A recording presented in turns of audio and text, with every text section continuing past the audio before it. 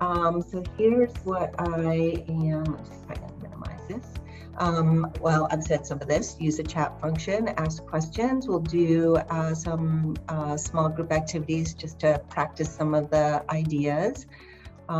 You should have gotten handouts emailed to you, and we'll let you know. There's not a whole lot of them that you're going to need today, but we'll let you know when we'll be looking at them or using them, but you should have all the slides. And then there's a whole bunch of other things I sent to David.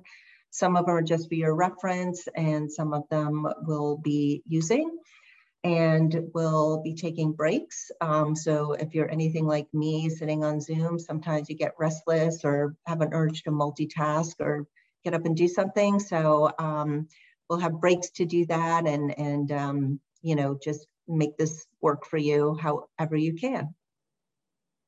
So what we're going to do during this training is I'm going to describe the model. I'm going to explain the various team members' roles and responsibilities. We're going to just talk about what are the things that work in CTI, all the effective sort of strategies and interventions. And then I'll contrast it with traditional services like case management services or street outreach or those kinds of things, because certainly there's a lot in common, but there's also some things that are different about it. And we'll talk about how a team meeting is run in CTI. And we'll talk also about the various documents that are part of the CTI model that are available to use if people find them helpful. And then we'll just, you know, think about how to use elements of CTI for your program or your role. And what I hope is that when you're done with this, that you leave with something useful. So homelessness, I just found these images, and I think, you know, for me, they resonated, but being homeless is like living in a post-apocalyptic world. You're just on the outskirts of society, and I'm sure those of you who work with homeless people have a feel for this. It's like people are just out in the world, coping with uncertainty and the elements and stigma and, you know, all these very, very hard things. And homeless people are not the problem. They are a result of the problem that we have in our world, in our country, in our towns. And it's obviously very complicated. But, you know, I'm of the belief that, you know, that we are working with homeless people in the most respectful way that we can, because they are already used to being seen as a problem. And so I don't want them to pick any of that up from me. I want it to sort of be the opposite of that. And I'm imagining that's how a lot of you feel as well. So I'm going to do a short video that I found about street outreach, and it's from Australia. So it's similar kind of work though, and I thought it was a good video, and it's just about 5 minutes long. So I thought we could do is just watch it, and then maybe in the chat function when we're done, say like, what do you agree with or resonate? Maybe there's things that you don't. And then what I'd like to talk about what CTI has in common with that and what is different, just to kind of have like a little bit of context. And I think it was a, you know, kind of an interesting video. So yeah, so here's the points of view from the video. Building rapport and trust, and you can't put a time limit on that. But in CTI, once we feel like we have rapport and trust, we want to really jump into working together in a pretty, you know, assertive, kind of vigorous way. Being present and consistent to build relationship, that's certainly important, and being respectful. And checking on basic needs and starting with small goals is also really compatible with CTI. So even though that might not be the only thing that we're trying to do or want to do, or even that our clients want to do, that's always a good thing to start on. You want to see, is there anything you could do right away to make life easier, even if life is very hard, that, you know, there may be things that we can do to improve their quality of life even a little bit.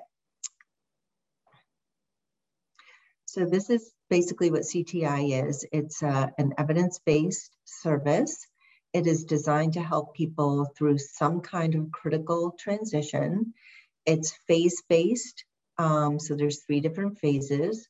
It's time limited, and it's implemented during this critical time period. And it's implemented by case managers who work in the communities where people live. So when I say case managers, when I'm not saying only case managers. It could be, you know, like I'm a social worker. It could be, we've had on our team, we've had psychiatrists who spent some time doing it with us. We have peer support specialists doing it. We have, you know, housing specialists who are, you know, kind of, that's just their specialty. They're qualified to do that. And so there could be a variety of different kinds of people who do the work, but here the emphasis is that we work in the communities where people live. So we go to where they are, whether that's, you know, McDonald's, the shelter, outside, and sometimes, you know, meeting in an office is really helpful as well. So there's a place for all of that. And the goal is to improve stability and well-being, continuity of care, and community integration by securely linking people to networks of support. So this linking process is a really big part of CTI. So the website called the Center for Advancement of CTI is called CACTI, and I've put that link at the toward the end of this PowerPoint. That is a website where CTI was developed by sort of a group of people who work at the School of Social Work. Oh shoot, I'm blanking at which school of social work it is, but it's in New York City.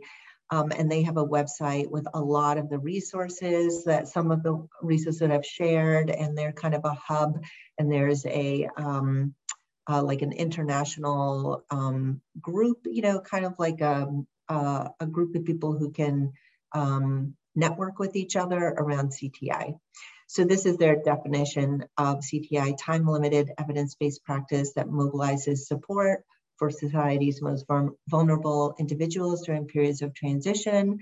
It facilitates community integration and continuity of care by ensuring that a person has ties to their community and support systems during these critical periods. It's been applied with veterans, people with mental illness, people who've been homeless or in prison, many other groups, and it's been widely used on 4 continents. So why would you do CTI as opposed to something else? So the challenges facing individuals in critical transition times can be overwhelming. So people can have a complex interaction of biopsychosocial needs that have resulted in people being more vulnerable during these transitions. Social connections are frequently lacking or very thin or minimal. The service system is difficult and confusing, and sometimes really demoralizing to figure out. Appropriate resources may be limited, and the traditional service models that we have for people are usually not responsive to those kinds of needs. And if you think about, I was trying to think of an analogy for a critical transition, but if you've ever been through one yourself, like if you ever had to move, or if you ever, you know, had, you know, a baby or even a new puppy, or you know, some like, or, you know, new, like going to school, like anytime you have a new transition in your life, or something's changed, especially when it's a really challenging change, like somebody, you know, is very ill in your life or something, it takes a lot to figure out how to cope with that. And you may not know all the resources that may be available. It may be that you've stretched out your support system, or they're not really able to help to the degree that you need them to, or you don't even want to ask. And that it can be, can have like an emotional impact on people, and might not sleep as well, and may get more stressed out. And it's just can be a lot to deal with. So if it's difficult, you know, for us to go through transitional times that are stressful or overwhelming. Certainly for people who have very few resources and also have other things like medical problems, mental health conditions, addiction, it's even more challenging. So the CTI principles and program constructs are focused on the very specific and most pressing needs of the individual. There is assertive outreach and rapid engagement. So again, that is a little bit different than maybe a traditional street outreach approach or even case management, because the goal is to do rapid engagement. Although if you can't do rapid engagement, there is still a way to have CTI work. So we'll talk about that a little bit. And CTI is client-friendly with engagement strategies and needs that are complementary to the population. And it works. It looks like, when you study this, people who have had CTI navigate these transitions better than people who have just other treatment as usual services. And those services may be very, very good and helpful. So it's not saying that they're not, but CTI can have a very specific and effective role with clients going through transitions.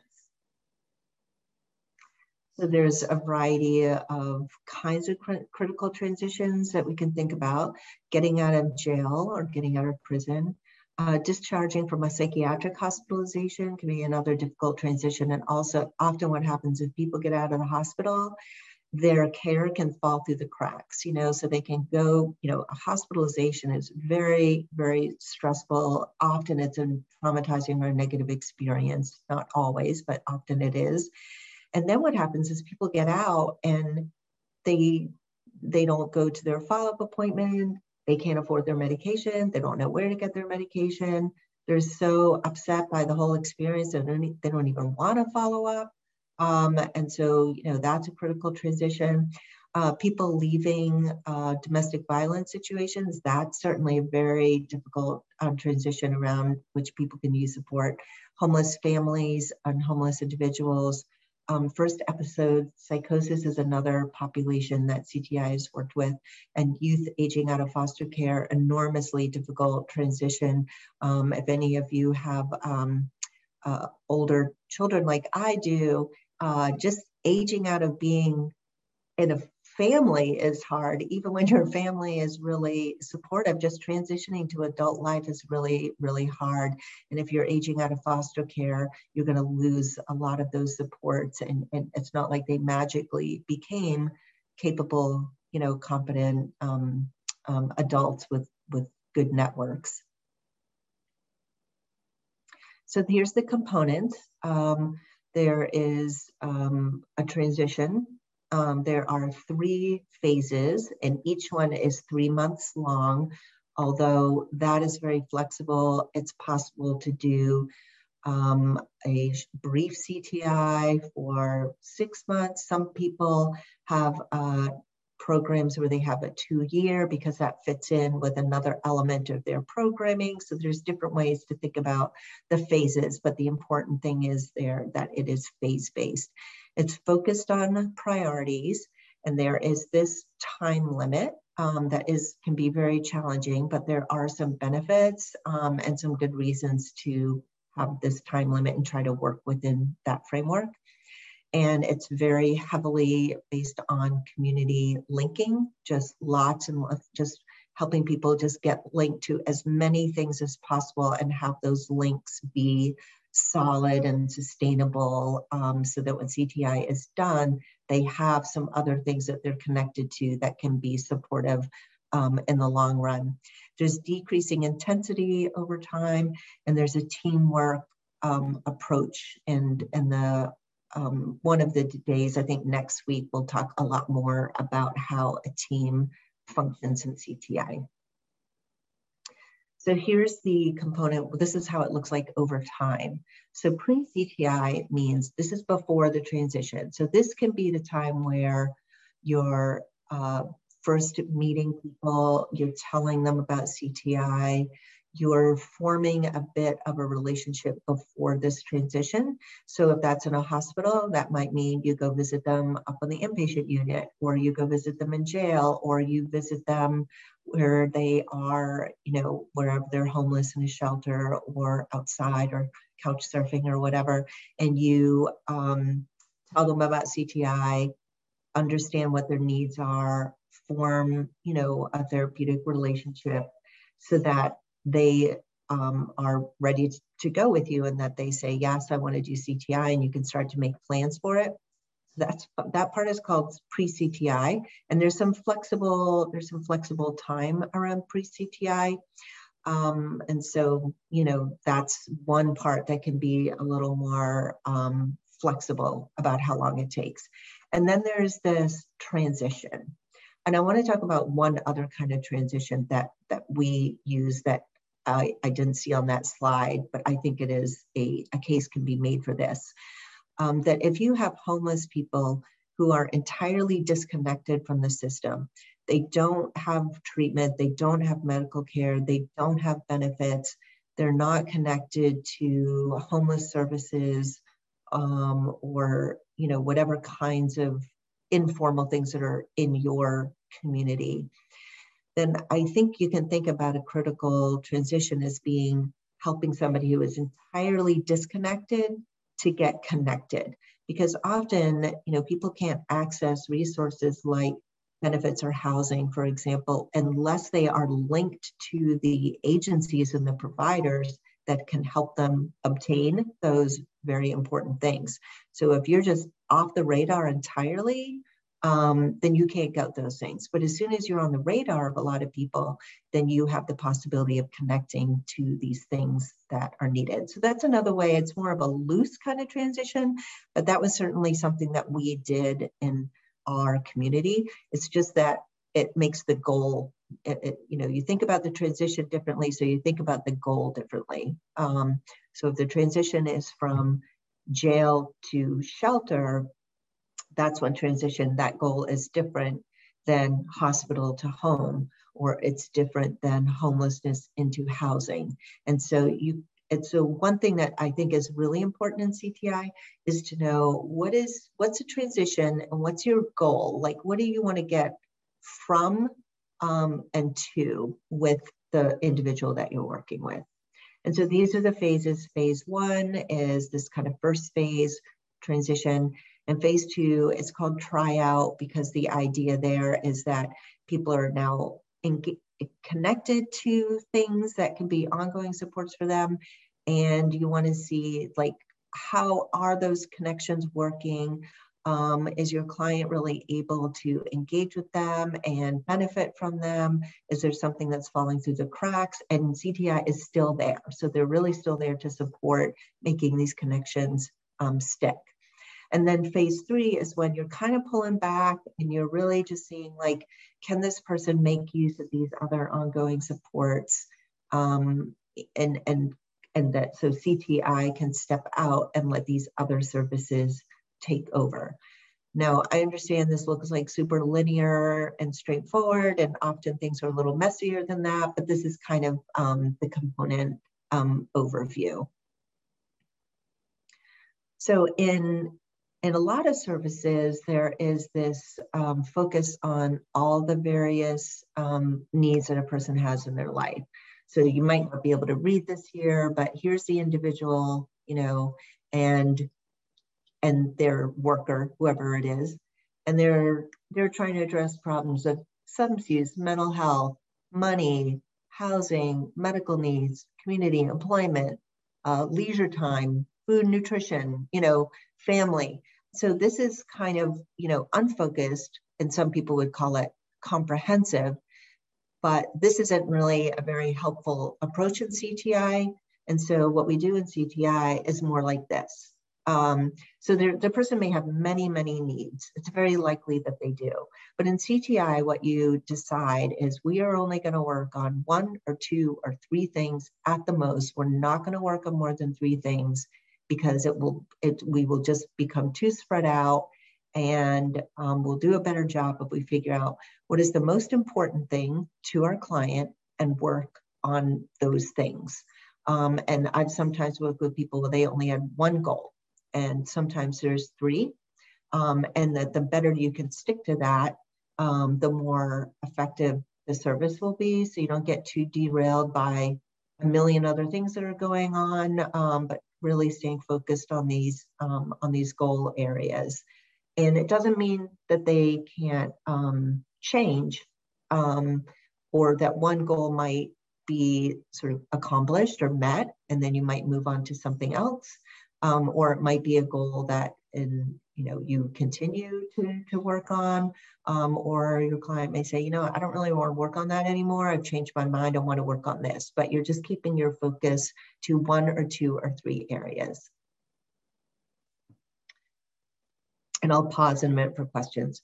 So this is what it kind of looks like over time. So this is kind of showing how it sort of transitions from CTI involvement to CTI pulling out and having just these other existing community supports. So if the blue is where CTI is involved and the orange is where CTI is no longer working with the client, then what you want to see is increased supports from other places in a person's life, and so so that there is a kind of a swapping out in a sense. And again, this looks very linear, and we all know it doesn't always work exactly like this. So this is the goal of how to move through CTI. And so the caseload size will vary depending on how many clients are in each phase. So if you're just starting out a CTI program, everybody's going to be in phase 1. Everybody's going to need, everything. There's going to be a lot to do. And so what will happen is, you can't have, a really full caseload with everybody in phase 1. So it can be helpful to stagger the caseload. And then what will eventually happen is if you've got people in stage 1, phase 1, phase 2, phase 3, and that way you can have a more balanced caseload. So the general rule of caseload size is 20 per CTI worker. And of course that depends on, we could never get quite that high. Like we just ended up only being able to have 15 per worker. So you have to individualize it a little bit to your program and what's possible, but it's supposed to be a small caseload because you're working with people closely, at least in the beginning. And then field work coordinators and supervisors are a different role in CTI, and I'm going to talk about them later. But if you do have those roles on a CTI team, they probably have a smaller caseload. So I was a team lead. My caseload was smaller, but I still had a caseload. It was just maybe I had 10 and everybody else had 15. This is kind of what it looks like. So you kind of spread things out. And, if you're interested in figuring out the math, there is sort of this, here that they show, like, if you have a lot of clients in phase, 1, in phase 1, that is not going to be sort of equal to having, having 5 people in phase 1 is not the same as having 5 people in phase 3. So you can kind of average it out and figure it out, but I'm not really sure if I understand the math in this little graph, so I'm not going to spend too much time on it. So focus means that you're limiting the scope of work and you're prioritizing the most important. However, it doesn't mean you can't ever do anything else outside of that focus area. You just want to make sure you're doing that intentionally and that you know why you're doing it, so that you're not just losing your focus. And it also doesn't mean you can't change if you need to and if a client wants to. So 3 months and 3 phases. So pre-CTI is about initiating a relationship. So that's where there's outreach and engagement. There's the transition to whatever transition is. And during that time, there's a lot of frequent contact with clients. I think in the CTI model, they said something like at least 2 a month. We were doing far more than that because that was what our clients needed. And so, usually we were doing a couple of times a week in the beginning. But that was variable depending on what was going on with the client. But, we had somebody recently, I still kind of follow a CTI model, even in our new program. And, we had somebody recently where we were trying to see him every day for the first week because he was so incredibly stressed out. And we knew he was going to either end up in the hospital or jail. And we were trying to help him kind of get over the hump and not end up doing that. But and then sometimes, you can do it more just like, we'll meet this week and let's schedule a time to meet next week. It's community-based, although we have clients that like to be seen in our office because they feel like there's more privacy, and also it's nice to be inside sometimes and be in climate control and on a comfortable chair and that sort of thing. But it's mostly a community-based service. And then in phase 2, there's less frequent contact. And all these links that you've made are hopefully getting kind of strengthened over time, and then you're doing problem solving as needed. And then in phase 3, there's fewer contacts and you're kind of monitoring and supporting before the CTI ends. And we're getting not too far away from a pausing point here. So the CTI team is made up of 3 different roles, and these are somewhat flexible. But there's a CTI worker, so that could be anything from, nurse, social worker, peer support specialist, qualified professional, variety of different people that can be qualified to do this. And there's a field coordinator, or there could be a field coordinator function, but somebody is doing that function. And that could be a variety of people as well. And then there is, in CTI, there is some clinical supervisor role where a licensed professional is available for some support and clinical oversight and, just to be a resource for the team. And this is especially, I think, important if you have people who have serious mental illness, or if there's, risk, factors to consider and that sort of thing. And sometimes CTI teams can combine the field coordinator, clinical supervisor. There's a variety of ways to structure it, but those are the various roles. And we'll talk a lot more about this next week. So these are kind of the functions. You got a CTI worker out in the field doing this work, and somebody doing all this coordination, keeping all the schedules, right, watching documentation, figuring out who needs coverage, all that kind of agency kinds of stuff, and then a clinical supervisor to provide support for the team members.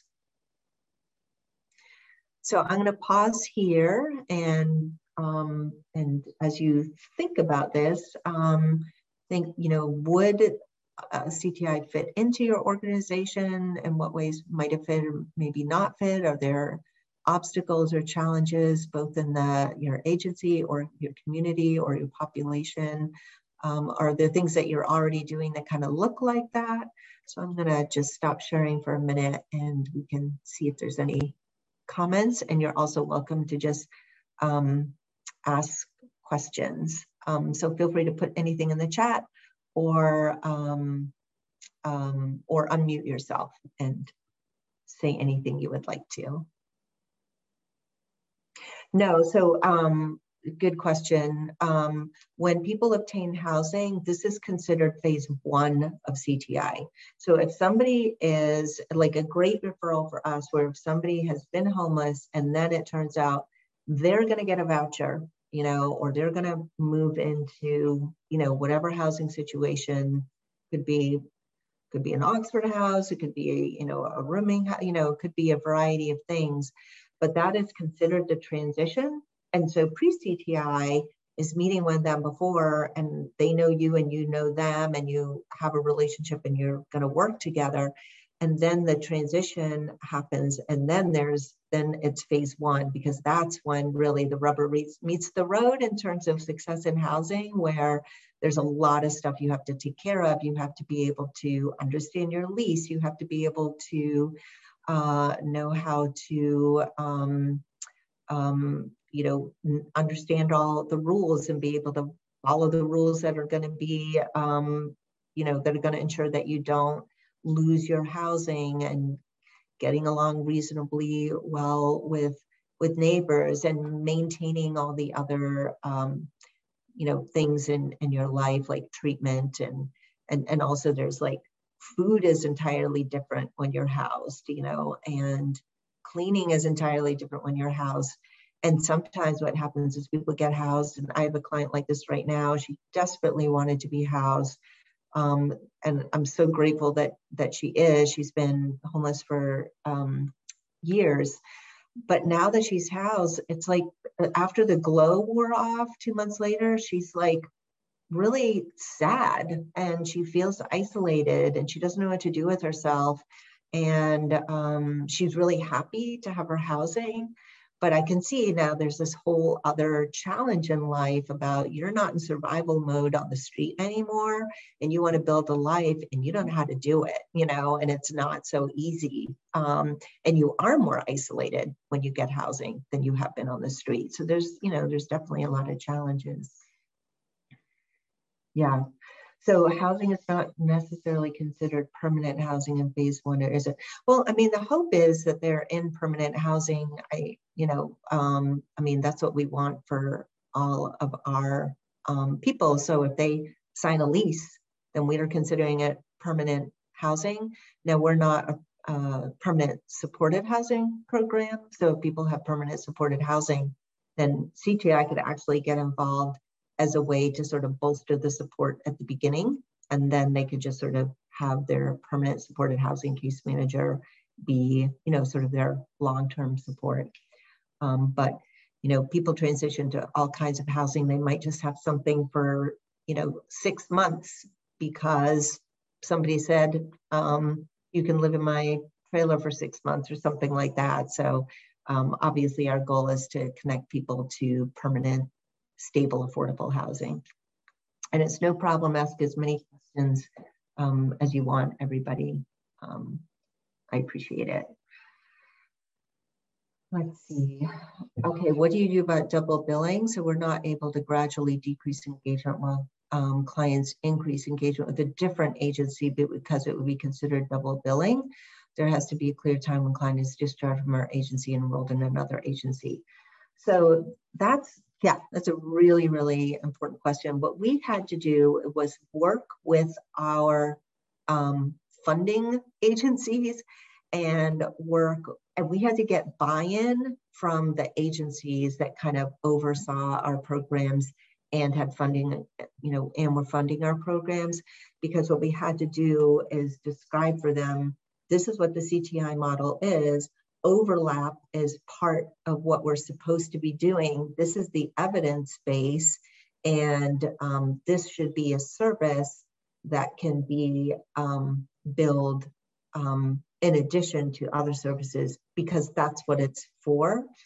Now, that doesn't mean that you will be able to make that happen, but that might be something to do some problem solving around, because if you weren't able to do that, then obviously CTI would look really different. And then what you might want to do is figure out what's the best time. If you had to stop, if you had to do, we're done and this other thing is beginning, and that was the only way to do CTI, then I think what I would be thinking about doing is figuring out, like, what is the, when's the best time to stop CTI, and can we have these other things really ready to go,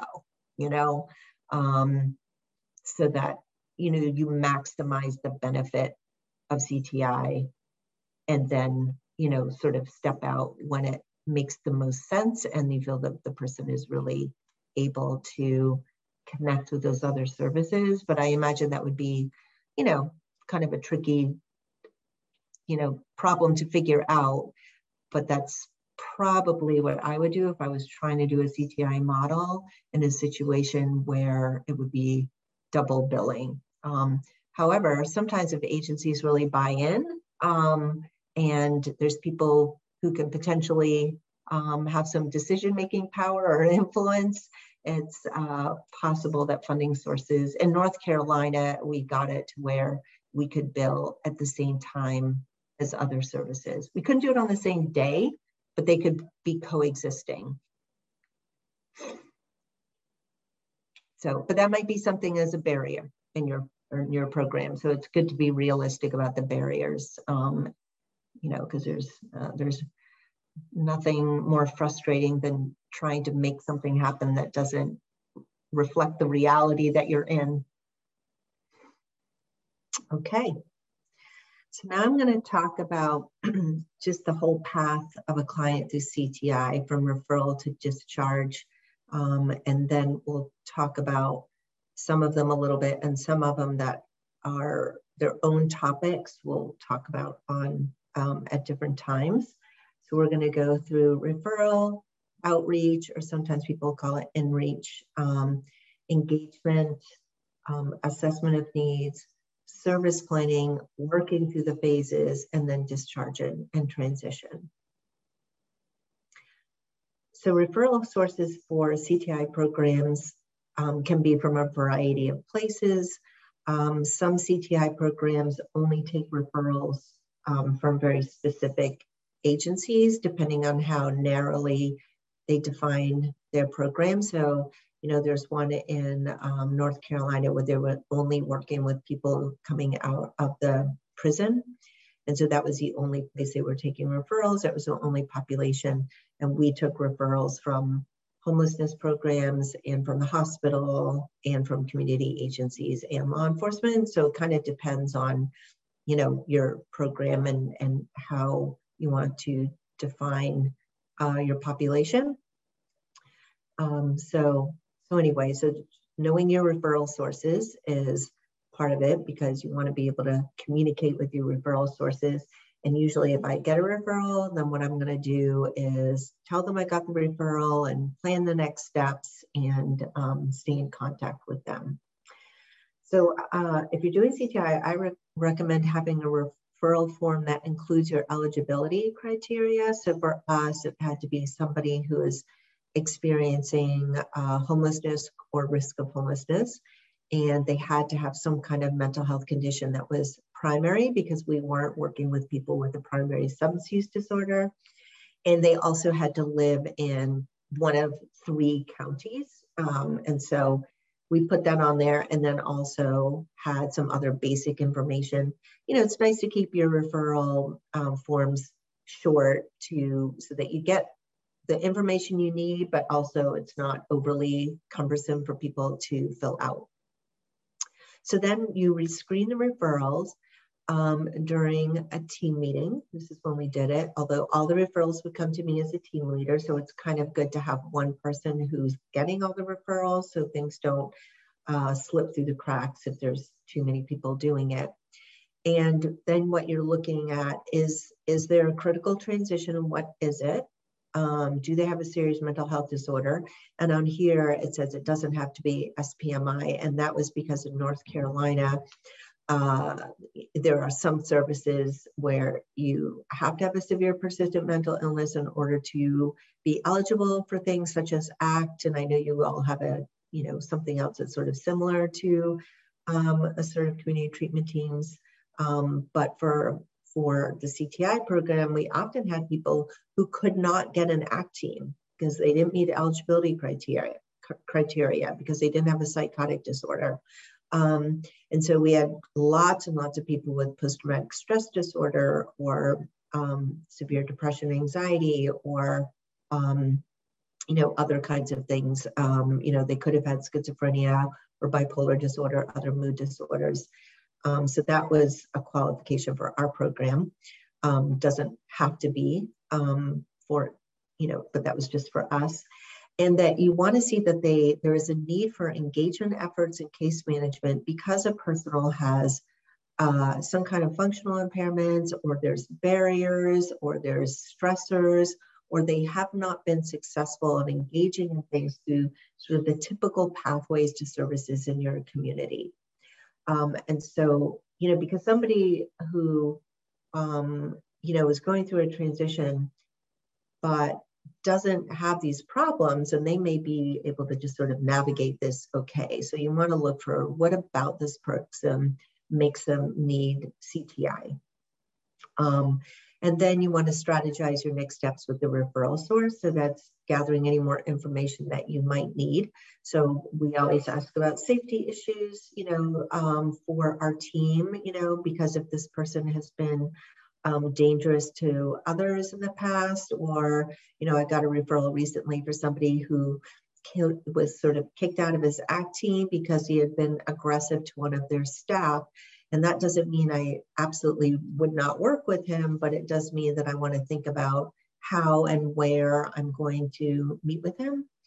And then you want to find out what might be barriers to engagement, because sometimes it will work better to just, you may just be able to call the person and arrange a meeting, or it might be that your referral source says, it would be better if you came here and met with them here so that we can introduce you, because they really trust us and they're kind of skeptical of these other services. And so can you come here? And we would try to do that.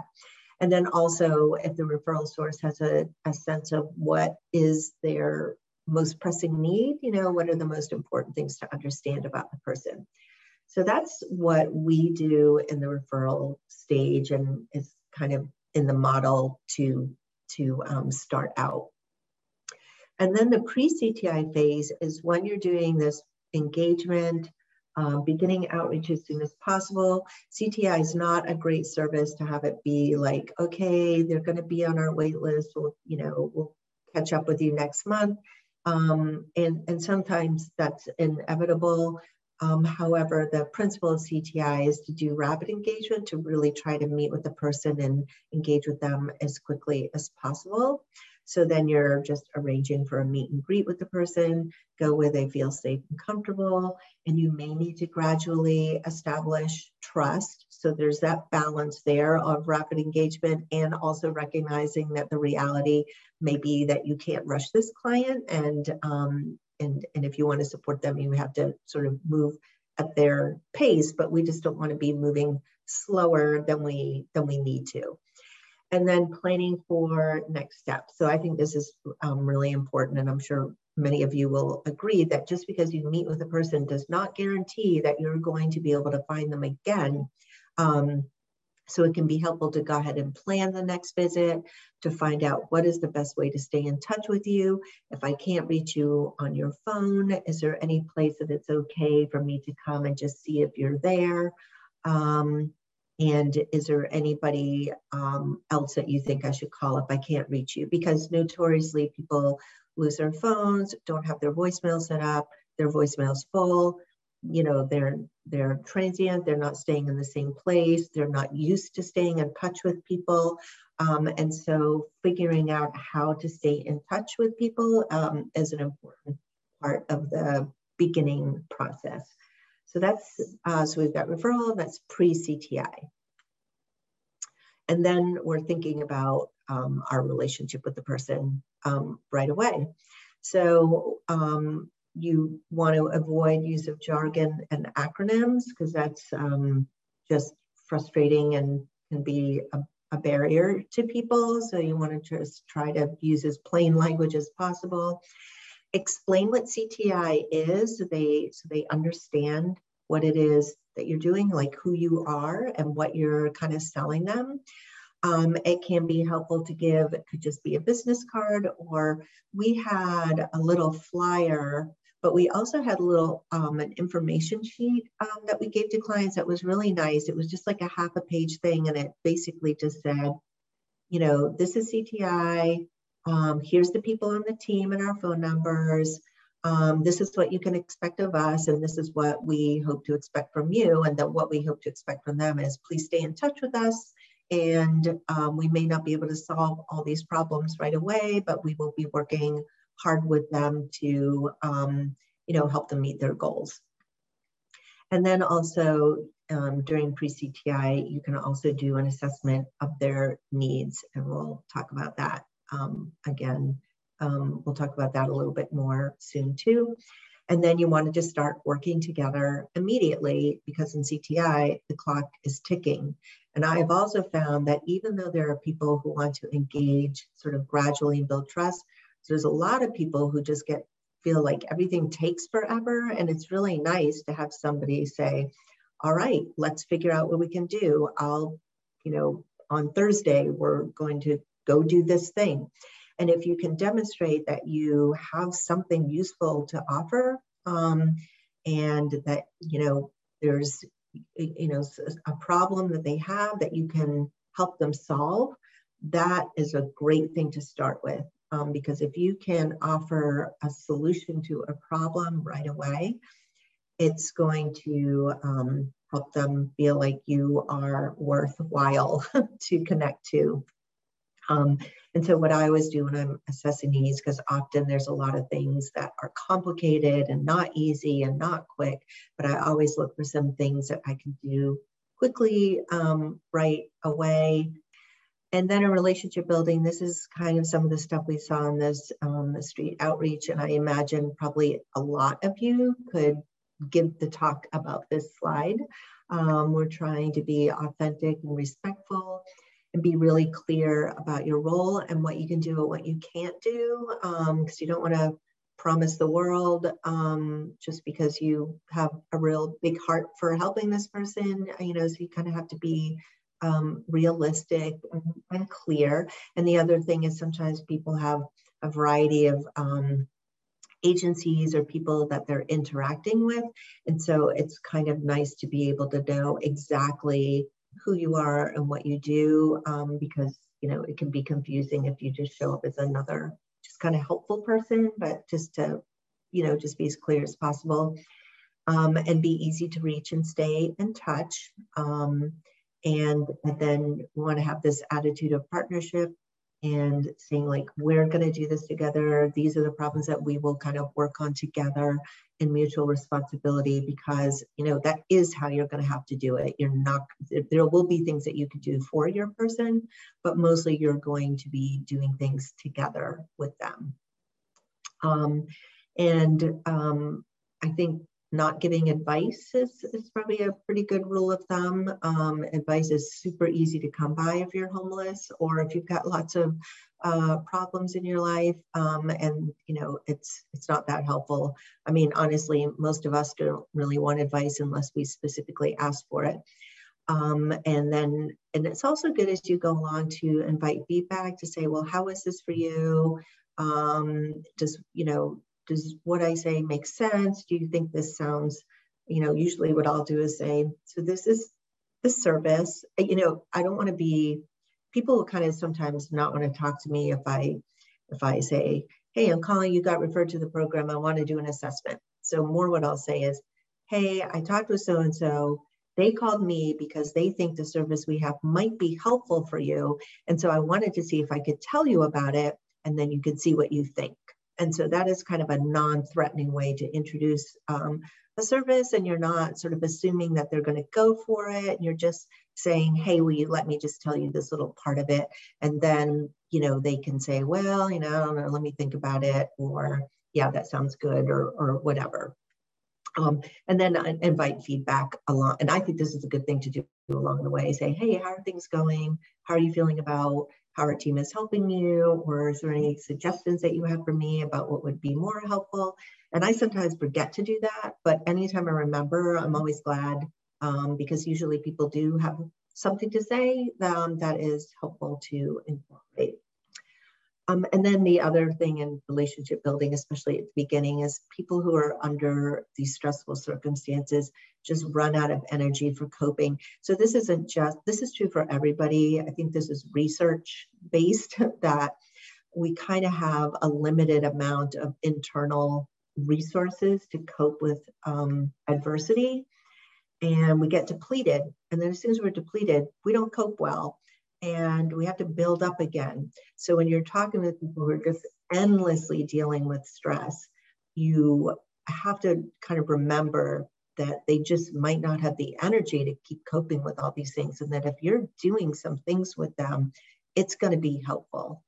You're going to add your emotional reserves to theirs, and just that being alongside with somebody and being emotionally supportive and practically helpful and non-judgmental is, and just present, is going to be so welcome. So we're going to do a small group activity, and I'm going to go through it all, and then I'll see if there's questions about it, and then we'll break into groups. So here's a little cartoon. So some people really hate role play, some people get into them. So so I'm encouraging you to just kind of give it a try, throw yourself in. This is just a chance to like do things in a way that is perfectly like a welcoming place to just try it out and be very not perfect about it. But it can just, but they can't be helpful. So here's the client situation. So in your small group, you would have somebody be Linda, and then you would have other people being a CTI worker, and maybe take turns in interacting with her, or have some people maybe just observe and notice what's going well or add questions. So Linda has been living in her tent in the woods for about a year with her cat. She tends to be disheveled and dirty and struggles to get her basic needs met each day. She panhandles for money at times, but that's all she has for money. There are lots of other homeless people in town with whom she's friends. Some are supportive and some of them are not supportive and are exploitive or take advantage of her. And she has a hard time saying no to people. She is engaged with some community agencies for homeless individuals, and she's very attached to her cat. So that's kind of part of her situation. So health-wise, she has bipolar disorder, and sometimes she has episodes of depression, and then sometimes she has episodes of mania. And like a lot of people, she doesn't really mind how she feels when she's manic, but when she's depressed, she feels very unhappy and distressed. And she's been very sporadically engaged in treatment for this. Sometimes she also uses drugs, and she smokes at least a pack of cigarettes a day, and she has a constant cough. She wants a home and wants disability benefits and has a pending claim with her attorney, but her attorney barely knows her, okay? So this is a client situation, and obviously this isn't a very full picture. So if you're doing a role play, just improvise and do it kind of however you want, all right? So the goal of this intervention is to understand her situation and get her perspective, how she views things, and get an idea of what is most on her mind, like what is, her most pressing needs, according to her. And then the only thing that you want to do in this engagement part is just to develop rapport by showing that you're listening to her and taking her seriously and trying to understand. So there's no need in this thing to solve any problems or do anything. I mean, if it comes up, that's totally fine. But really, the goal at the beginning is to just make sure that you're really understanding a person and that they believe that you do understand them by how you are interacting. And so the idea is to introduce yourself, say, hey, can we talk about this? This is a good time. I'd like to tell you about our program. You don't even have to say CTI if you don't want to, and then just asking the client to share something about her situation, what's on their mind, just get the conversation started. And then you're just going to be using active listening and questions. And we do not want the Lindas to make this super hard for us on the other side. And then at the end, you could say something about your program and see if they're interested in learning about it. And maybe what we'll do is I'll send little messages to everybody to let you know when to get to that part. And then at the end, you can talk with each other about how do you think it went? What was it like for the client? What was it like for the staff? And just talk it over. So I'm thinking altogether it'll probably take about 15 minutes. Okay. So we've gone through referral, pre-CTI engagement, And now then we would be doing the phase plan. And the phase plan is a whole other thing that we're going to do on a different day. And we're going to just practice doing them. And I'll pass out a couple of examples. But a phase plan is basically, and they're called phase plans in CTI, not treatment plans. But, people sometimes have to use the forms that they have to use. But I really like the CTI phase plan because it's super, super simple. So it doesn't feel like a barrier. Wait a minute, let me see if okay. It doesn't feel like a barrier to engagement to end up having this big, long, comprehensive treatment plan covering every single area of a person's life, which a lot of our services have in North Carolina, a person-centered plan where it's supposed to be very comprehensive and there's objectives and goals and who's doing what and all that.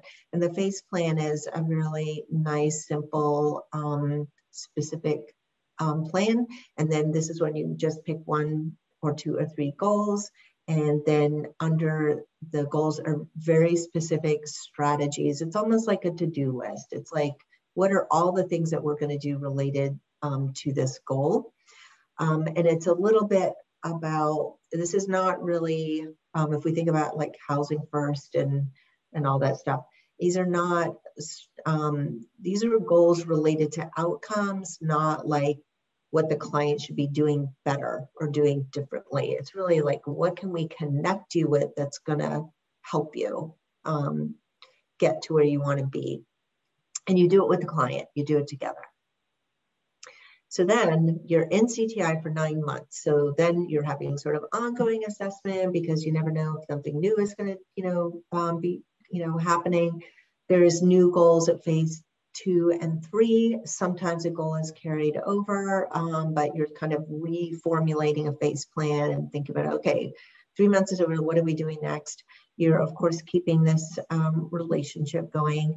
And at the same time, you're also linking people to other relationships that you want them to have, so you don't want to be everything and all things to this person, because really you're working on them having connections and relationships to other people, agencies, whatever in their life that will be ongoing resources for them, and then just kind of solving problems along the way. So this is what happens for the bulk of CTI.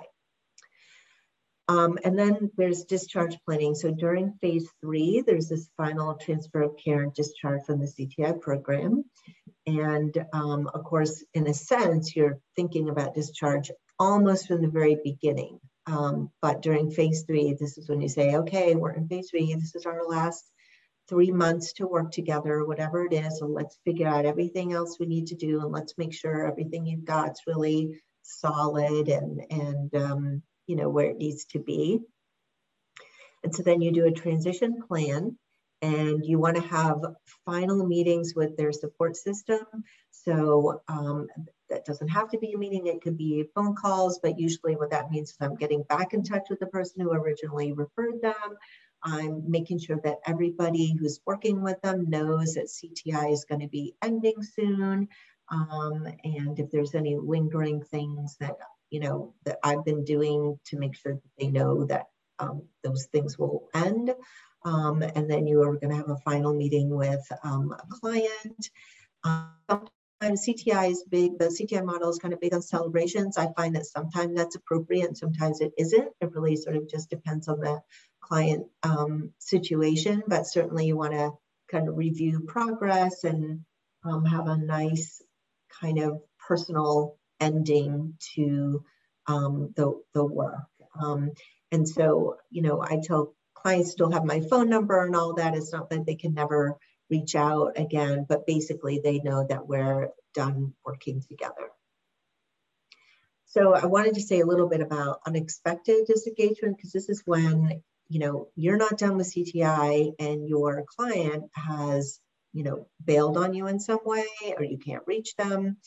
And so you want to talk with your team about what to do about that. So sometimes people are, lost or just out of the area. So if they are, then obviously you're not going to be working with them. So, that can be good to try to figure out. Have something about their circumstances change? Like, what if all of a sudden their grandmother said, hey, I live 2 towns over, but you can come live with me and I have a job that you can, my boss will hire you. That's a completely different change in circumstances. Or somebody ends up going to an assisted living facility or a long-term hospitalization, or something has changed. Sometimes you have to figure out, like, there's something that we're not doing that we could be doing to keep this person connected to us. Why have they refused? Why are they declining services? Is there another approach that we can use? And then a lot of times what would happen is we'd say, okay, we cannot reach this person. How long should we wait? And we'd say, okay, we're gonna give them a month. We're gonna call them, every week or try to see them. And if we can't connect with them after that long, we'll discharge them from CTI, because it's not very helpful to have cases, people on your caseload when you can't reach them or can't work with them, because then you kind of have this lingering sense of responsibility for working with them, but you're not actually working with them. And then that's kind of taking up space on a caseload for somebody else that might benefit from your support. So let's pause there. And well, I'm going to keep going because we've just talked. Does anybody have any, if you have any questions, put it in the chat and I will go to the next slide, but I'll pause for, just a few seconds to see if there's any questions. So the next thing we're going to talk about is assessment in CTI.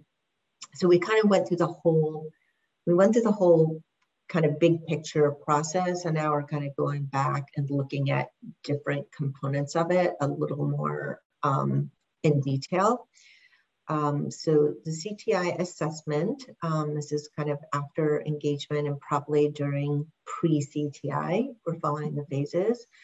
And so I explain the assessment to people, and basically the way I do it is to say, I have this assessment, and people, kind of just like flinch at that word sometimes. But so what I say to them, sometimes I'll just say, well, it's kind of just a form I have, and it helps me understand, kind of what are all the things that you're, dealing with in your life, so I can kind of understand your situation as well as I can, because hopefully that will help me know what you need or how our program can be helpful.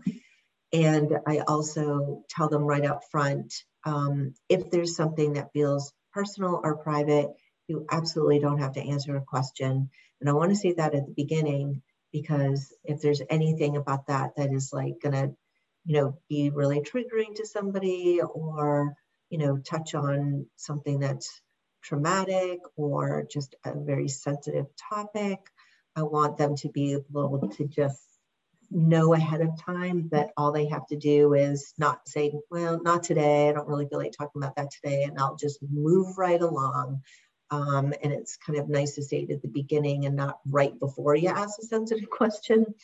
And I think the main areas that people have the most sensitivity around answering are mental illness, because there's so much stigma, substance use disorders, also because there's stigma, and also because people get blamed a lot and found fault with for having those kinds of problems. And also there's lots of people trying to get them to stop having those problems. And also they could be concerned that they won't be eligible for the program, or that you are going to share that information with somebody and they are, that is in violation of a rule somewhere or something like that.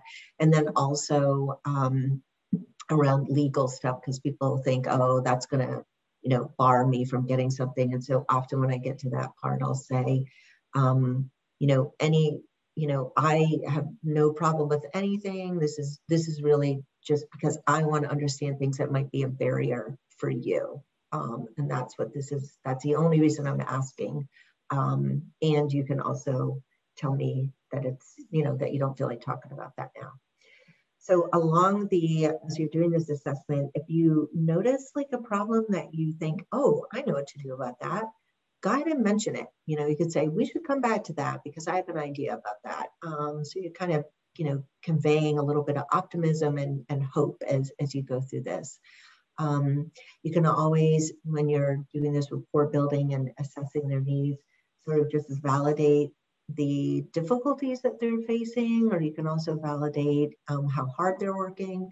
And I think, practically everybody can relate to that. So it's kind of like a nice, safe thing to do to, sort of appreciate that about them, about themselves or their situation. And you want to convey some amount of optimism and also balance it with being realistic.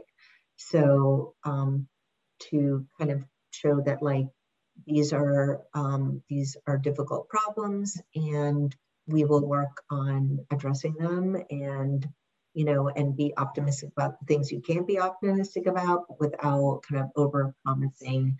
But it's not really helpful to say, oh my gosh, you have all these really terrible problems. I have no idea what the hell we're going to do about these. You want to sort of show that you've got some hope about this, and to also make sure that you kind of are looking for their strengths and what they have going for them in their life, or what they have going for them in their personality. These are all the different potential areas to assess. So, I'm happy to share our assessment form, and there's a lot here, but my form is it's like 5 pages long, and it's not super intensive, but it does cover a lot. So, obviously getting people's demographics and all the different ways to contact them, understanding their housing needs, their financial situation, what other providers they have, do they have benefits or do they need benefits, what supports do they have in their life, physical concerns, mental health concerns, substance use concerns, what medications are they taking, do they have any legal history or current court involvement. And we always ask about personal documents because basically, if you're going to be helping people eventually, they're probably going to need an ID or a social security card or a birth certificate and a copy of benefits letter. So, we like to do that kind of right up front with people, because if they don't have it, you want to help them get it, because you don't want that to be the thing that gets in the way of getting something that they need if they have to wait 2 weeks to get an ID or whatever. Do they have insurance of any kind? Are there other agencies that they're working with? And if there are, to say, would you like me to touch base with those people and introduce myself and let them know that we're working with you. Also, finding out what they do for transportation, if they have jobs or if they're interested in jobs, same with education. And then for ours, we do include a diagnosis because that's sort of, required for our program, but it's not, you can see it's just one item of many. That's not the thing I'm spending a ton of time talking about. So food isn't on here, but I think food is one. Kind of what we're looking at is all this information, but paying attention to things that are social determinants of health areas. So, food, housing, transportation. If it's a family, you want to ask about child care services or, daycare or whatever, if you're working with families. And then especially in CKI, you want to assess their connections to resources. So those could be formal, connections, what healthcare providers do they have, what agencies, institutions, so they can be everything from Social Security Administration to Department of Social Services to shelter to some church pantry, just whatever it is that they've got a connection to. It's helpful to know about that, because then you know what they have going for them and where the gaps might be. And then if they have informal connections. So if they've got somebody gives them rides, or a good friend, or they have a phone relationship with their mom, or whatever it is, or places they hang out, churches, drop-in centers, whatever it is, you want to find out what all the connections they are. I think the thing about individuals who are homeless and have mental health conditions is often they don't have the kind of informal connections that we would like to see, that people end up often sort of alone and without family support. But it's good to know what support people do have, and then also, what they might want to have or might need. And then looking for broken connections, what's working, or what was a connection they have, and why it was lost, and can it be repaired or reconnected? And then also asking about unwanted connections. Are there things that people are connected to that aren't helpful for them, or they don't want, or they want to avoid in some way? So a big part of CTI is understanding all their needs, but since it's so much of a linking service, you want to understand what they're linked to as well as possible, because part of what you're going to be trying to do is get some of these connections in place, and especially ones that can be long-term.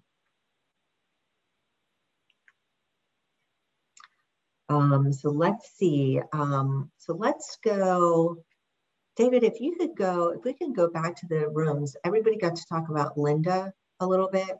So maybe we can go back and just for a shorter period of time, try to come up with a list in your group of what seems the most, what you think is the most important thing to Linda, and then maybe other things that you think are important, and then maybe see what seems easy and what seems, what are some easy things to do, and maybe what are some hard things to do based on what you know about her. And then maybe if somebody from the group can take notes and report back. So assessment of needs and prioritizing them, and you notice what strengths that she has, that add that in as well. All right, let's see. I guess we're ready to start again. I'm just going to check out the chats and see what's there. Yeah, somebody else mentioned like hygiene and the cat for Linda. And those are probably things like helping somebody with that might be a little easier than figuring out mental health or treatment or income. So I was just thinking about the question that I can't remember who asked it. It was such a good question about, what do you do when people are asking for things that you can't give them, or they're asking you to do things that are not things that are you consider the scope of your work. And so I have a friend who is a teacher of little kids. She teaches like 3rd grade or something like that. And she says what she has to do all day long is tell her students no. They can't do this, they can't do that, they can't have this, they can't have that. And what she says to them every single time is no, and I love you. And I just thought that was such a sweet thing, because why not pair no with and I care about you? And that's not something I'm going to say to my clients, but I got to have the spirit of that of no, I can't do these things for you, or no, I can't give you this thing, and I care about you. And the other thing about that is when we give people, we're orienting to the program, and we have this little thing that we pass out to people. That's one of the things is we kind of have a little paragraph about what you can expect from us and what we can expect from you. And we don't have a lot that we expect from them, but it is things like, stay in touch with us and understand that we are trying hard to solve these problems, but there is, what I tell people right away is we don't have funding for housing, but we don't have any special access to housing, but we work with people in our community who care about housing, and we are trying to solve housing problems for people. So you kind of like don't set anybody up for false expectations about what you can do or what you can't do. So I'll get calls from family members that say, do I have a bed? And I'm like, I'm not a, they misunderstand what the service is. So we try to be clear with people what they can expect of us, and not like we don't answer our phone, after we're not going to answer our phones on the weekend. And if you have a crisis, here's the crisis services. So we're not a 24/7 service. We want people to utilize the community crisis services, and that sort of thing. Any other comments before I go to the next section of slides? All right, well, I really appreciate all these questions and comments. So we're going to go just through some of the various CTI principles and CTI tasks. And that'll probably be all we do today. So there's core principles of CTI that has a recovery orientation. There are various number of case management skills and interventions. There's being trauma informed, and housing first isn't on here, but that's, there's a lot of those kinds of principles, and then lots of coordination of services. So if we think about the principles that guide CTI, they are the right to self-determination, being trauma informed, having a recovery orientation, housing first, equity and advocacy, because a lot of the clients that we work with are victims of social inequities that are built into our systems, and we want to advocate for equity as much as possible, and we want to be relationship based. So those are kind of the main principles of CTI. And then the CTI tasks, the things that we're doing are, we are linking people to things and connecting them things. We are problem solving. We are working on focused goals. We're maintaining engagement. We're doing this time limited thing with decreasing intensity. We're doing an outreach and engagement. So I didn't read that in the proper order, but those are sort of there's like the principles and then the things that we're doing. So this is just a very free write. So so get a, use your phone or get a scrap of paper and write down in just a minute sort of all the different roles that you play in your life. So I have some examples here that probably apply to some of you.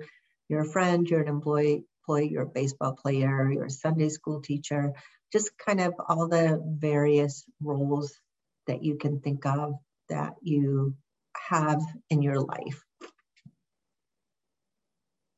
Okay, so now the question is, did any of you put down, and you don't have to share this, this is sort of just a theoretical question. Did you put in there that you were a patient or mental health patient or a substance use client? And my hunch is that most of you did not, even though you may have a doctor, you may even have a psychiatrist, you may have, a therapist or substance use counselor, because we're all human beings. We all have things going on in our life, and we all get, many of us get help for those things, but we don't think about that as our main roles in our life. That's the thing that we do so we can do as well as we want to in our roles. And sometimes what happens in service organizations is we get really focused on our client's role with us as a client or a consumer or a patient. And even though we're trying to really kind of be respectful and client-centered, it can be really hard to get out of that view of things. But but that's the goal. So if we think about, kind of what I'm saying here in terms of how we might view our clients, if I'm in a mental health organization, the thing that I'm understandably paying the most attention to in some ways is, what is their mental health condition and what are we doing about it? And so what happens though, when I'm doing that, is I might be paying less attention than I should be to all these other things that matter in a person's life, their friendships, their work, their school, their spiritual beliefs, their family, their kind of how they feel like they fit into their community, their sense of belongingness, all those kinds of things. And those things are very, very important. So it's important for us to try to, keep all those things in mind. And that a more sort of balanced view would be, yes, this person has a mental health condition, and there's all these other things that are actually as important or more important to them. So if we're thinking about recovery orientation and strength-based focus, this is kind of the view that we're, thinking about. And if we're, and recovery is defined by the person, not by us. So it's really just like kind of, what does recovery mean to us, in our own recovery, and what does it mean to the individuals that we're working with? So that's kind of basically this recovery and strength-based focus. And then I just want to say a little bit about motivational interviewing. I'm guessing many of you are trained in this. And I think this is a great little cartoon. This doctor says to this patient, stop overeating, stop drinking, stop staying out late, stop fighting, stop worrying, stop eating sweets, stop gambling. And then he gets home and his wife says, what did the doctor say? And he says, I don't know, I stopped listening. And this is probably how we might feel if this happened, to us. There's probably no amount of advice that somebody could give us about how to improve our lives, but it's going to go in one ear and out the other if all we're doing is just listening to somebody else's opinion about what we should be doing. And so motivational interviewing is more about like a person's internal sense about what they want to do and why they want to do it and when they feel ready to do it and all that. And then there's this little kind of funny cartoon about being strength-based. I just thought I'd personally come by and congratulate you on your accomplishment. No one has ever quit smoking 17,000 times in 1 year before. And so just really looking at the positive sides of things when we're working with people and making sure that we notice those things. And so I think, I'd be curious to hear other people's perspectives. So motivational interviewing obviously has really good evidence, really good strategy to use with people. In the beginning, when I'm doing CTI with people, I'm not that interested in trying to increase people's motivation at that point. What I'm really trying to do is help people have environments and supports that will improve the possibility of, having a higher quality of life. And so I don't know if this is the best analogy, but if I have a 2-year-old to my home where I don't have any little kids anymore, and there's plugs that are exposed everywhere, and there's sharp objects at eye level, and there's just like nothing but, laptops and books around, then a 2-year-old is not going to be doing well in my home, and I'm going to be chasing them around and trying to figure out how to get them to behave.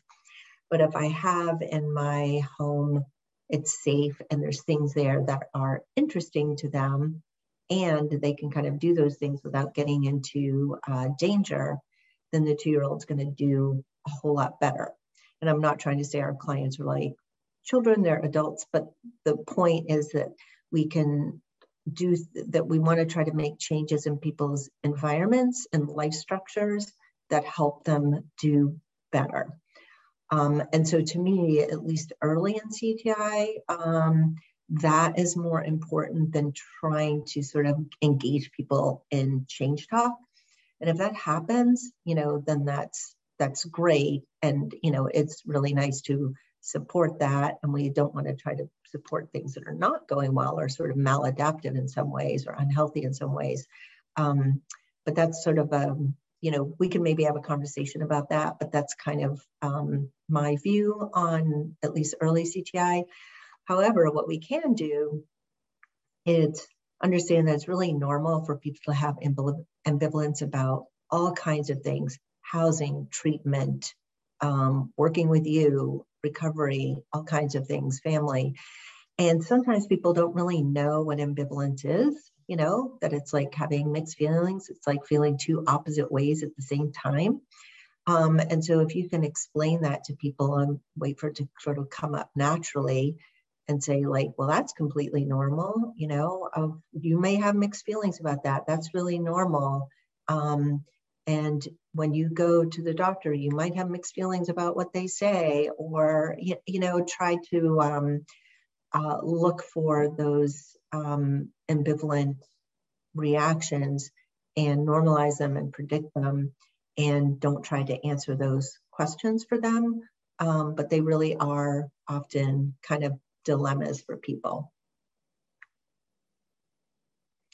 I'm going to pause there and see if there's any questions or thoughts about that. David, I can't really see much except for the slide, so I'm going to just pause and see if there's any chats or questions or just comments about any of this so far.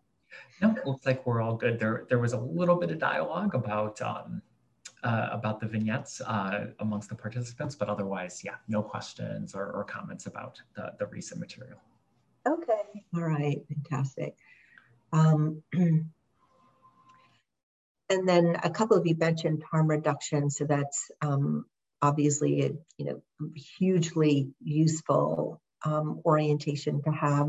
And as many of you probably know, harm reduction was had its origins in substance treatment, and I think was first coined when clean needles were being disseminated as a way to help people not be infected with HIV, for example, during the 80s.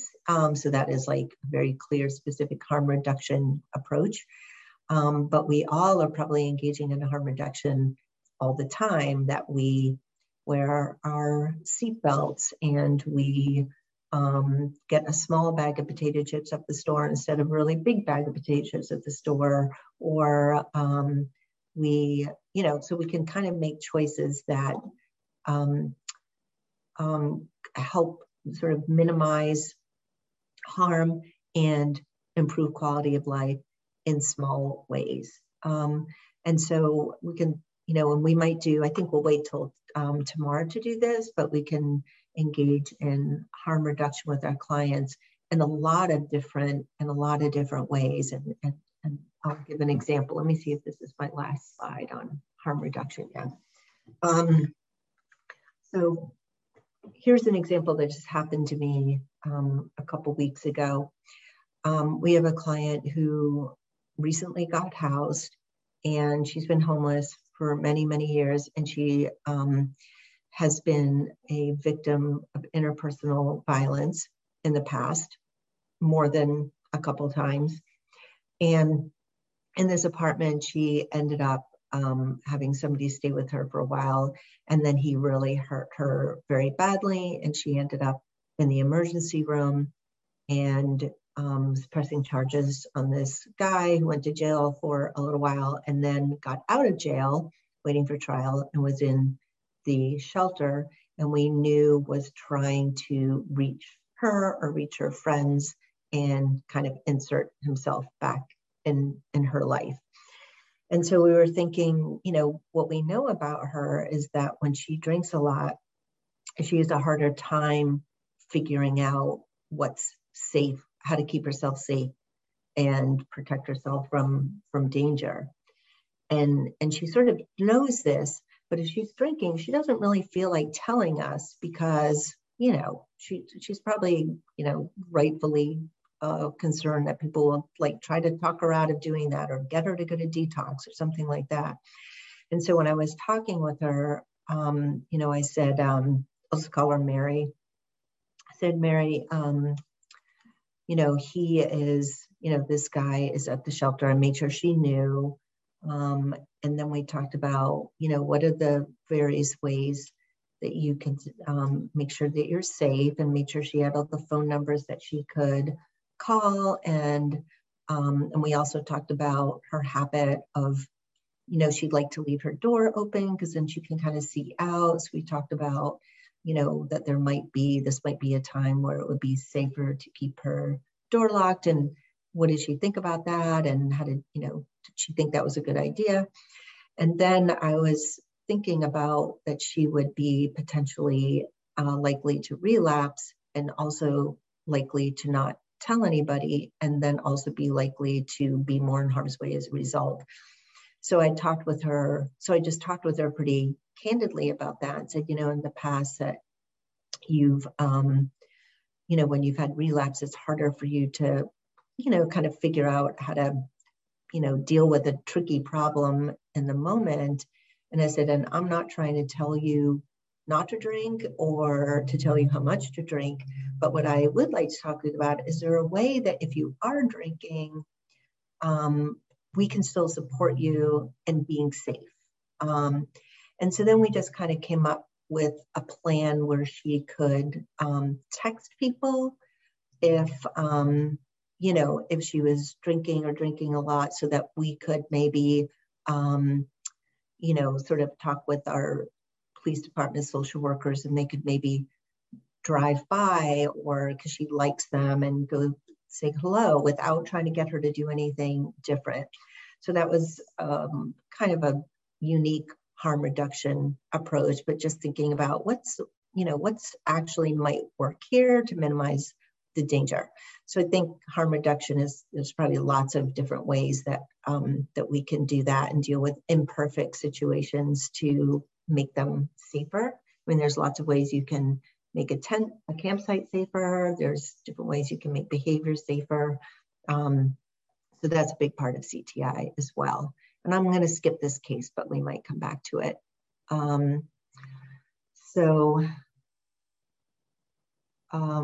Yeah, I feel like I don't know that we have time for another activity.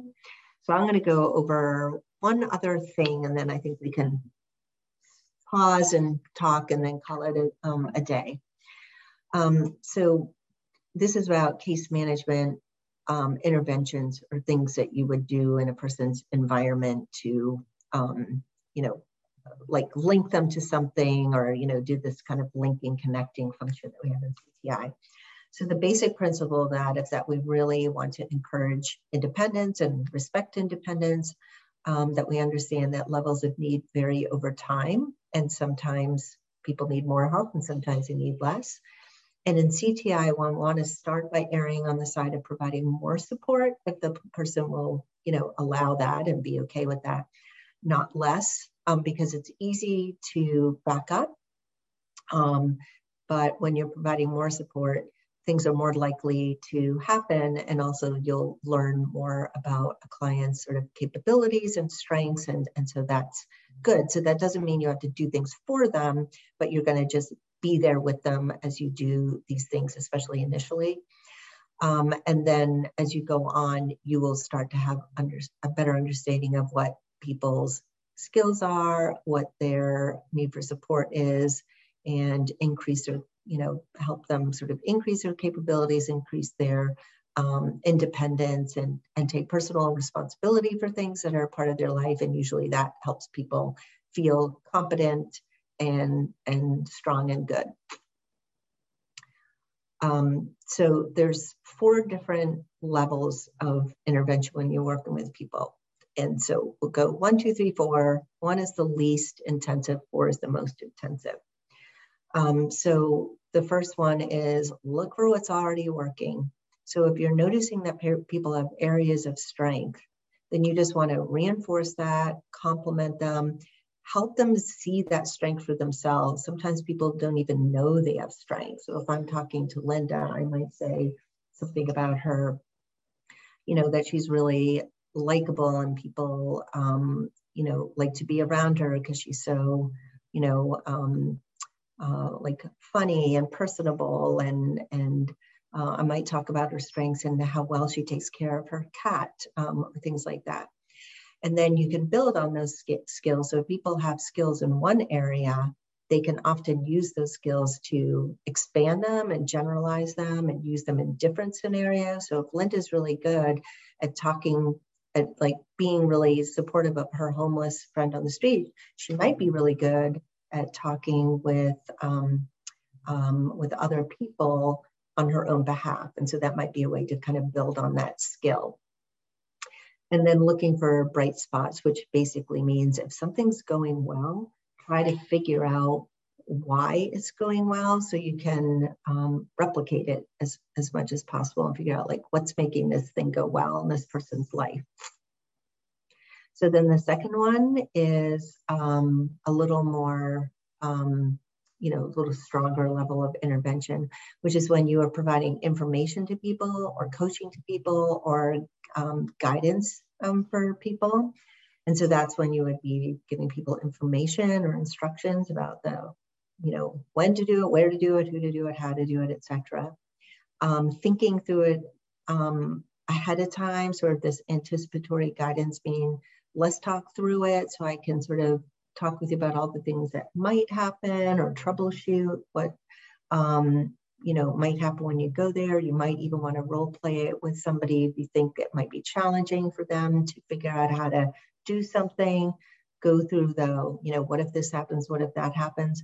And obviously the more complicated something is or challenging something is, you know, if all they're doing is going to, you know, go buy some aspirin, you don't need to maybe do very much of this. But if it's something that's complicated, you might want to do that. And then just basic problem solving strategies of just, you know, figuring out the pros and cons of decisions and listing all the steps that are involved. Because sometimes I think what happens is people oversimplify things that are difficult. So if somebody says, well, all I have to do is go over there and, you know, apply for Medicaid or whatever it is, you know, North Carolina is different than California probably.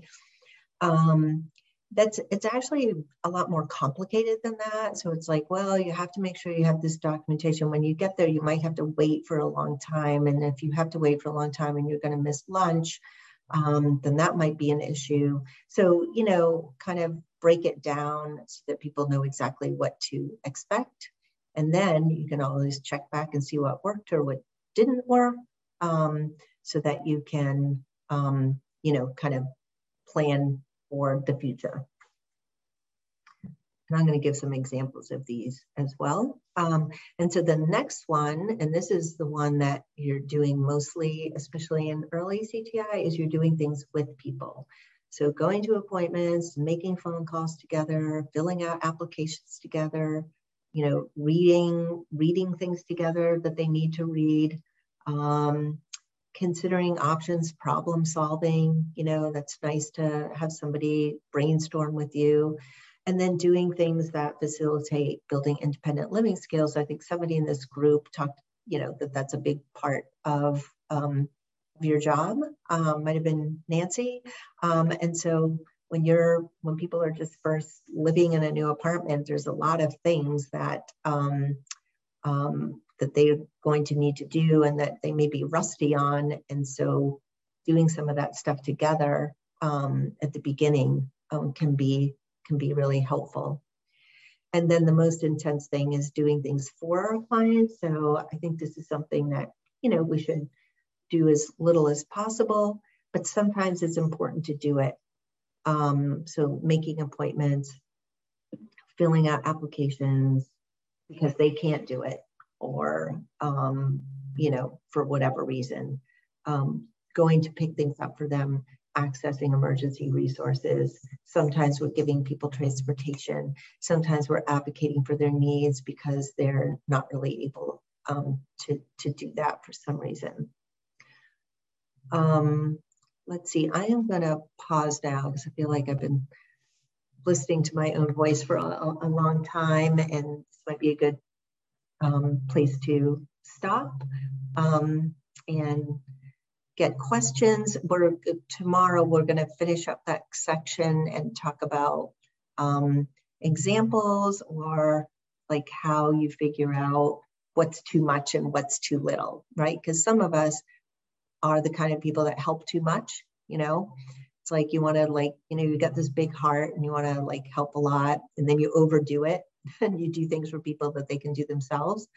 And some of us tend to do the opposite, think, well, they should be able to do it, or they can do it, or we overestimate their skills, or, you know, so we have a different set of beliefs about that. And so we probably all kind of know who we are, or it might depend on the situation, you know, it might depend on the individual client. So any comments or questions about any of that so far? Motivational interviewing, harm reduction, recovery, or just sort of case management levels of intervention?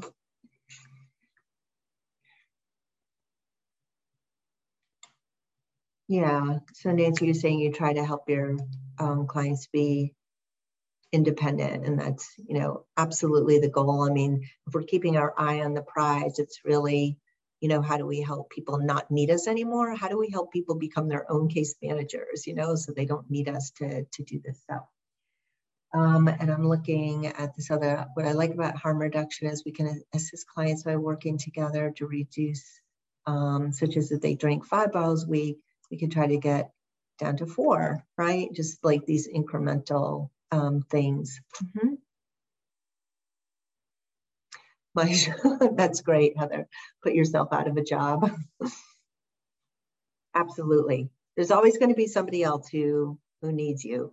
But that's exactly right. And it's really, you know, it's no fun to be the person who always needs help, you know? I mean, most of us want to feel like we've got competencies and know how to do stuff and that we're independent.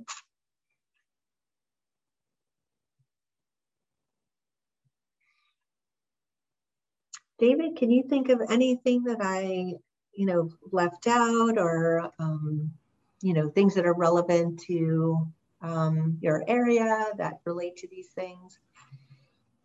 No, I think you, I mean, I think you covered a lot of it, and it seems like a lot of the participants are able to relate it to the unique work and culture of LA. So I appreciate everyone's flexibility and sort of reframing some of the things that that were shared to our unique context. So, so yeah, that's really helpful, and it's also helpful to hear different perspectives like yours, Janice, from a very different part of the country. Again, it's really helpful to see how some of the services are in other places. There's a lot of similarities, but also a lot of differences. Yeah, there's always similarities, you know, I think, you know, because I imagine that if you dropped into, you know, my work, or I dropped into your work, we would say, oh yeah, this is, I know this, I know this kind of problem. So hopefully you'll be able to get access to the slides. And just to add to that, I'm going to post a link. This should take you to a Google Drive where I put all of the handouts as well as the PowerPoint. It may be, it depends on people's organizations. Oftentimes when we try to email slides, they bounce back because of the size of the slides. So sometimes doing it this way is a little bit better. They are also up on our website. So the same place that you went to register for the training on PMHP's website, you'll be able to access the slides there. And I don't believe all the handouts are there. So using the Google Drive is probably the best way to go. Fantastic. And on Thursday, we'll, you know, we'll be working a little bit more with some documents and stuff as we go along. And on Thursday, we'll return to this part to do a few examples and, you know, maybe some more small group stuff, and then we'll kind of just keep building from there. So I guess this is a good stopping point, I think. So I'll just see you all. David, I'll stay on for a few minutes, but I'll see you all on Thursday morning at 9. And I very much appreciate your time and attention. I know you all have busy jobs. So thank you so much.